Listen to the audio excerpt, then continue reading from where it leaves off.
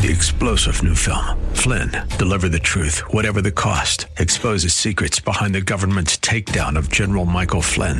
Flynn knew what the intel world had been up to. He ordered the first audit of the use of contractors. This set off alarm bells. He told the truth. He was the most dangerous person for Donald Trump to hire. They had to get rid of Flynn. Flynn, deliver the truth, whatever the cost. Available now. Watch it today. Go to salemnow.com. salemnow.com. You were meant to think big, too big, big. But tomorrow can be bigger.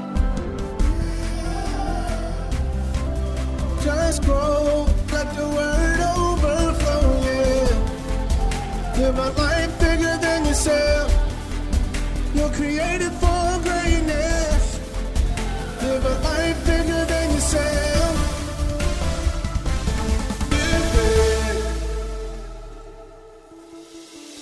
This is the Live Big broadcast with Derek Grier. The Word of God is full of life-changing power. So our prayer is that this broadcast equips you to live a life so big that it impacts everyone and everything around you. Remember to hit the notification bell on YouTube to get this teaching and worship with us live each week. Let's join Bishop Grier. Amen. We are going to be in the book of John, starting with we're in chapter 3, starting with verse 22. And John says by the Holy Spirit, after these things, Jesus had just started traveling. He had just turned water into wine. He spent 40 days, 40 nights in the wilderness. He turned over tables at the temple in Jerusalem. And he also had his famous Nick at Night meeting, with Nicodemus. But my pastor used to say while he was alive, you cannot influence what you avoid. Okay, she said, say it again. You cannot influence what you avoid. So despite the condition of the world, the condition of his nation, Jesus had to go to where the people were. And growth, whether it's in your personal life, your career, ministry, or anything else, requires personal investment, and it's often uncomfortable, messy, and full of feelings you were not expecting. And Jesus is familiar with all of the things that we go through in life. And it says, after these things, Jesus and his disciples came into the land of Judea. So Jesus was comfortable ministering in the city, which was Jerusalem, but also the small towns. He spoke with the elite, the educated, the folks with more education really than they could handle. But he also spoke with the common folk, those with accents so thick you almost need an interpreter to understand. But don't ever become so spiritual you can't be regular anymore. You can't talk to regular folk anymore. You so high, so spiritual, so tongue-talking, hear what I'm saying, so vision-seeing that you can't be regular. And there he remained not above them, not behind them or beside them, but with them. And he baptized. Now, the next chapter tells us that it wasn't Jesus himself that was baptized. It was actually his disciples. And by the way, our teams are getting remobilized, and soon we will have our first baptism since COVID, and you need to be excited about that. And just while I'm on it, now this is not the point today, but baptism is sacred. It's a very, very important step in our spiritual journey, and it should not be missed. As a wedding celebrates the union of two hearts for life, baptism celebrates the union of the human and divine for eternity. So if you really made Jesus the Lord of your life, it's time to jump the broom. Now Jesus also was baptizing in Aenon near Salem because there was much water there. So those of us that over-spiritualize, we need to understand that baptism first happens in the heart, but not only in the heart.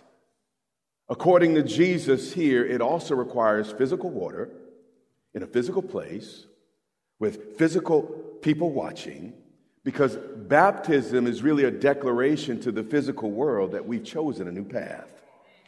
You see, weekly worship without concrete commitment is no more than flattery. And we need to follow the directions. And Jesus would like every one of us to be baptized, to say to the watching world, we belong to him. And they came and were baptized. This is what you got to come forward. This is something you got to do.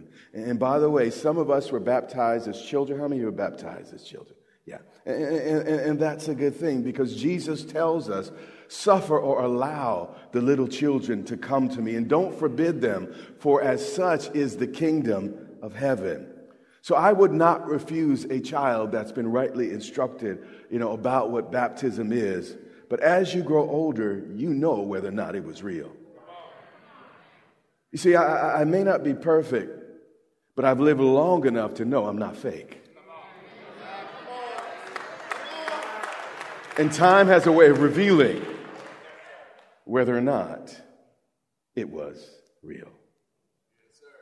For John had not yet been thrown in prison. It's going to take me a minute to get to our focus. Just stay with me. Context is important.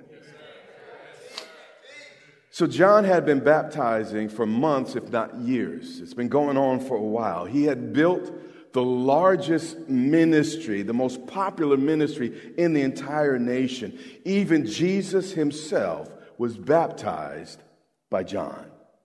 But we see when his time came, it wasn't all fluff, it wasn't all for show. He was willing to pay the ultimate price. And ultimately, he paid with his life. But let's keep going. But then in verse 25, the human happened.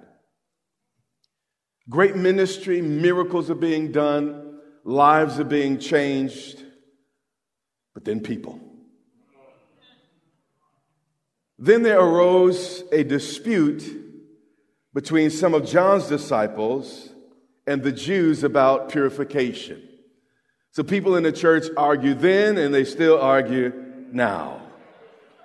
But how many of us have been in relations long enough to know that what we're arguing about is seldom really what we're arguing about?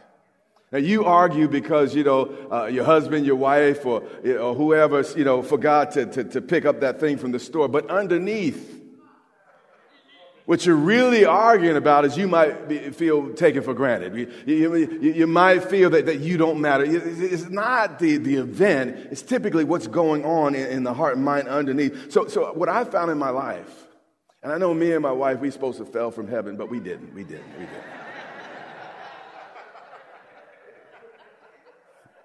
What I've learned, if we're arguing about something for more than a couple minutes, chances are it's not just about one person's actions, but about something going on inside of one of us.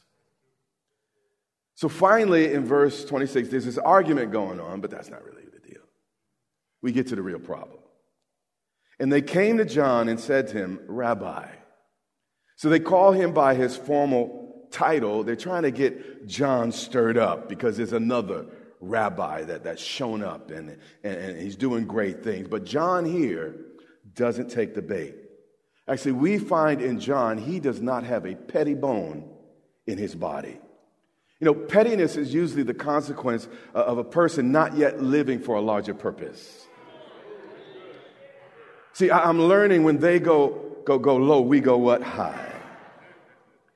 Rabbi, he who was with you beyond the Jordan. The Bible tells us that Jesus and John were first cousins. Remember, Elizabeth and Mary were related. But here they wouldn't even say Jesus's name. He who was with you beyond the Jordan, to whom you have testified. John, the guy you baptized, the guy you said that God told you to endorse, is getting bigger than you. By the way, this isn't another aside. If God had to raise up someone credible to vouch for Jesus, someone somewhere also should be in position to vouch for us. Yeah, I'm getting a few amens today. I love this African proverb. But I'm going to cut you, but then I'm going to put you back together. If you want to go fast, go alone. If you want to go far, go together. We need other leaders in our lives. We need other Christians in our lives. We need people that can vouch for our faith, vouch for our life and our living.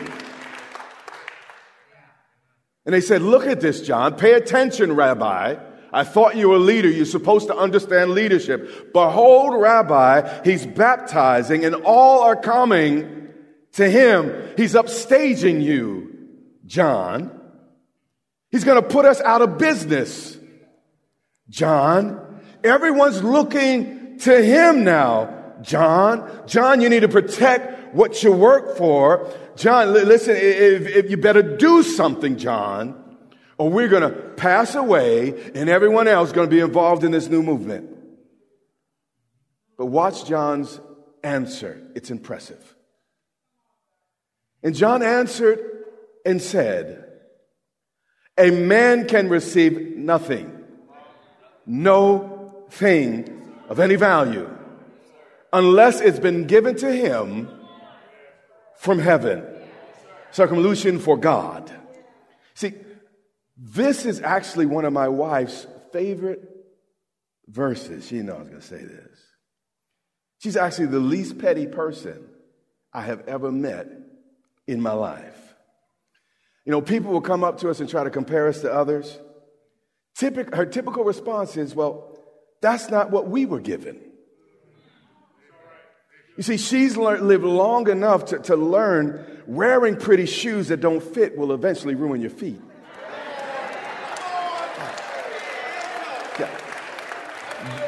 You don't want to spend your life running someone else's race. You don't want to climb the ladder of success only to find out in the end it's leaned up against the wrong building. You need to do you and run the race assigned to you. That's all God's going to hold you accountable. Not what I do or what she does, what Jane does, what John does, but what God's called you to do. Psalm 16:6, and I know you think, again, that I kind of live in a different world. Let me tell you something. Ministry can be one of the most petty environments you ever bump into. And this verse has helped me for over 30 years. The psalmist says here, I say my, but it says my boundary lines have fallen for me in pleasant places. Surely. Even though I don't look like the other, I don't hit a note like Arthur does, and I'm not as tall as Pastor Ken, and this is a zillion things I can't do. But he said, my boundary lines have fallen for me in pleasant places I'm happy about. I can be happy just being me in pleasant places. Surely I have a delightful inheritance. In other words, he was saying, I'm happy with my limitations. I'm happy with what I can do and what I can't do. There are things I have, others don't have, but also things others don't have that I do have, and I'm good. A man said, contentment is not having everything, but being satisfied with everything you have. Verse 27, let's go back. John answered and said, a man can receive nothing unless it has been given to him from heaven. John didn't want a bigger office, bigger role, bigger responsibilities, or a platform that didn't fit him. You know, I've had moments when my little wife will look me in the eye. I'm about a foot taller than her. And she looked me in the eye and say, Mister, I fit you perfectly. If I'm a problem, I'm the problem God meant you to have. If I'm a blessing, I'm the blessing God meant you to have. I may not be it for anybody else, but I'm it for you. She's right. Making me research text, and I found in Genesis 2:18, the Lord said, it's not good for man to be alone. I will make a helper suitable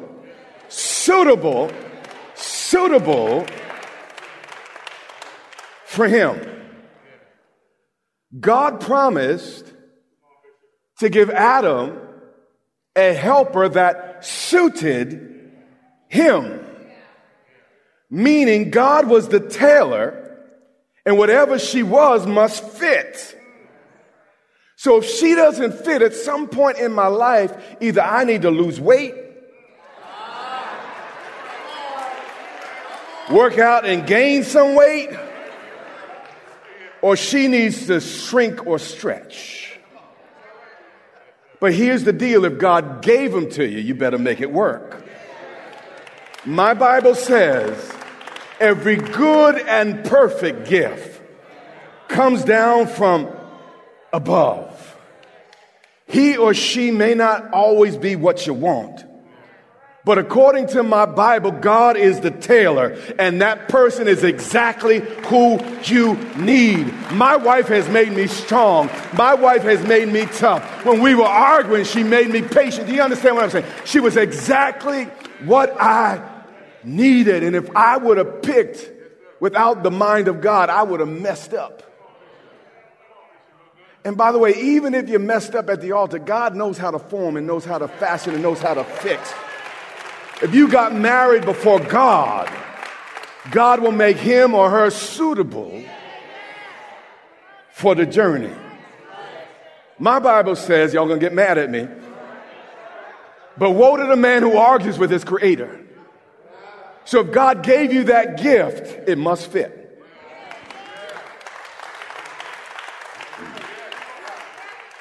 Well, no, she's tight and no. You got to lose weight. Work out or gain some weight. You either got your head too big or you got to get stronger. I went to Medlin, but I'm helping somebody. You say, I'm going to get out of this marriage, but you can't get out of life because the same lesson going to follow you. Until you learn it. Until you learn it. Until you learn it. That person you're married to is suitable. God knows how to make suits fit. God knows how to design things and make it snug in a place. And look, you hear what God knows what he's doing. I know I went to Midland, but I'm going to get back to the scripture. John 3:28. The word is good, isn't it? Yeah. He said, John 3:28, you yourselves bear me witness. They wanted to puff him up and say, well, yeah, he's taking advantage of my niceness and my kindness, and he should be in another neighborhood. Why is he over here? And all that stuff. He said, you bear me witness that I said, I am not the Christ. John understood something that some of us don't understand. I'm nobody's savior. I can't fix nobody. I'm really just a nobody trying to tell everybody about somebody who can say, but I am not. You are not all that. You cannot fix that person. Unless they make up their mind to be fixed, they're not going to be fixed. I am not the Christ. Everybody's problem is not my fault. Everybody's issue is not my responsibility. I'm not the savior of nobody. I have a tough enough time with my own life to try to be saving everybody else's life. But I've been sent before the one who is the Christ. You see, John knew who he was because he said, I have been sent. So I have an assignment, but I'm not your savior. I can help you, but I can't do it for you. He said, I've been saying, he knew who he was, but he also knew who Jesus was. He didn't think too high of himself, acting like he was the Christ. He didn't think too low of himself, as if he didn't have a role in God's plan. And we go to these extremes. I'm just a nothing, or I'm everything. But I want to tell you something today in our modern culture, and this is going to grate you wrong, but it will help you. I think high self-esteem is overrated. A little low self-esteem is good for the soul. It helps you remain grateful. And you will never be grateful for something you think you're entitled to.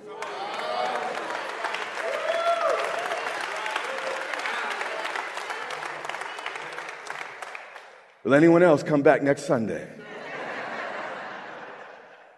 Verse 29. And then he explains, he who has the bride is the bridegroom. So as leaders, as parents, as friends, we are groomsmen, never the groom. But we still have a role. Now, I'm not the bridegroom, but the friend of the bridegroom. And today, the friend of the bridegroom would be called the best man. But in those days, the best man had a whole lot of responsibility, a little bit different to today. He helped organize the details of the wedding. Sometimes he helped negotiate the contract between families. He also made sure, and this is still done today, make sure the groom shows up for the wedding. But the friend of the groom, or the best man, also had a special duty to guard the bridal chamber and let no false lover inside. And he only opened the door to the bridal suite after he heard the groom's voice on the other side. And then he goes on to explain this. But the friend of the bridegroom, the best man, who stands and hears him, rejoices greatly because of the bridegroom's voice. The church is Christ's bride. Listen, I love the church. I'm a pastor. You guys keep me awake, and I'm praying for you, pulling for you, and I love the church, but nowhere close to Jesus. Jesus puts up with stuff.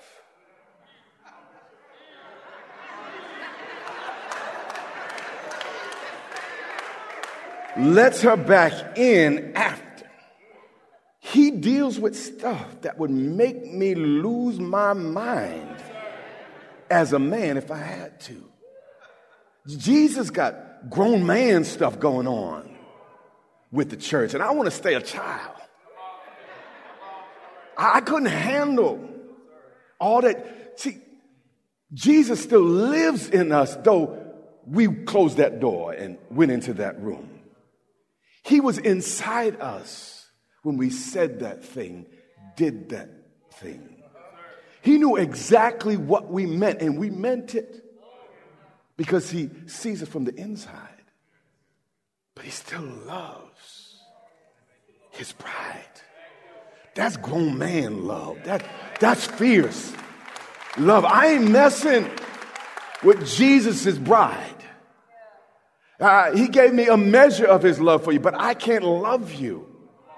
Nobody can love you like Jesus. So John understood this. And he said, therefore, since I hear the real groom coming to be intimate with his bride, my joy is fulfilled. I can't handle that, Jesus. Go ahead and handle your stuff. I am not the Christ. I can't love like you love. I can't do what you do.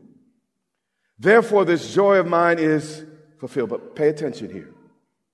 He measured his life against his assignment, not his spotlight. In a wedding, the focus is supposed to be on the bride and the groom, never the groomsman. He understood his role. He said, listen, I'm not the groom. My job is to make sure the groom shows up. So Malachi prophesied that the messenger would come and he'd make the crooked straight and all that. And John came and he said, hey, this is the Messiah. He pointed, this is the Christ. God told me the Spirit of God comes down and rests on. That's the one. That's the Messiah. That's the guy that God would use to save the earth. But he said, I'm not that one. My only job was to bring the people to Jesus. You've been listening to Live Big with Bishop Derek Grier. Join us next time as we continue this teaching. We pray that God's Word has equipped you to think big, do big, and live big in a way that your life overflows and blesses those around you. If you want to learn more about becoming a Christian, or you feel that you need to rededicate your life to Christ, we want to walk you through the steps to do so. Go to gracechurchva.org/salvation to find out more and watch videos from Bishop Grier that will guide you into your life in Christ. Again, that's gracechurchva.org/salvation. We invite you to worship with us online each Sunday on our YouTube channel at Grace Church VA TV. While you're there, remember to subscribe and hit the notification bell to get all of our latest content. That's our time for today. Until next time, remember, you have what it takes in Christ to live big.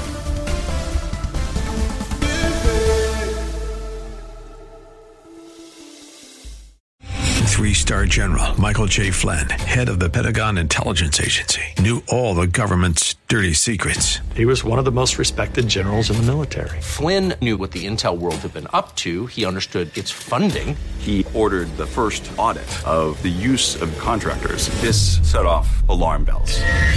The explosive new documentary, Flynn, Deliver the Truth, Whatever the Cost, uncovers the facts behind this scandal. Flynn told the truth. He was the most dangerous person for Donald Trump to hire. I find out the worst enemy that I'm going to face in my life is right here in America. They took my assessment and they wanted me to change it. And I was like, I'm not changing it. They had to get rid of Flynn.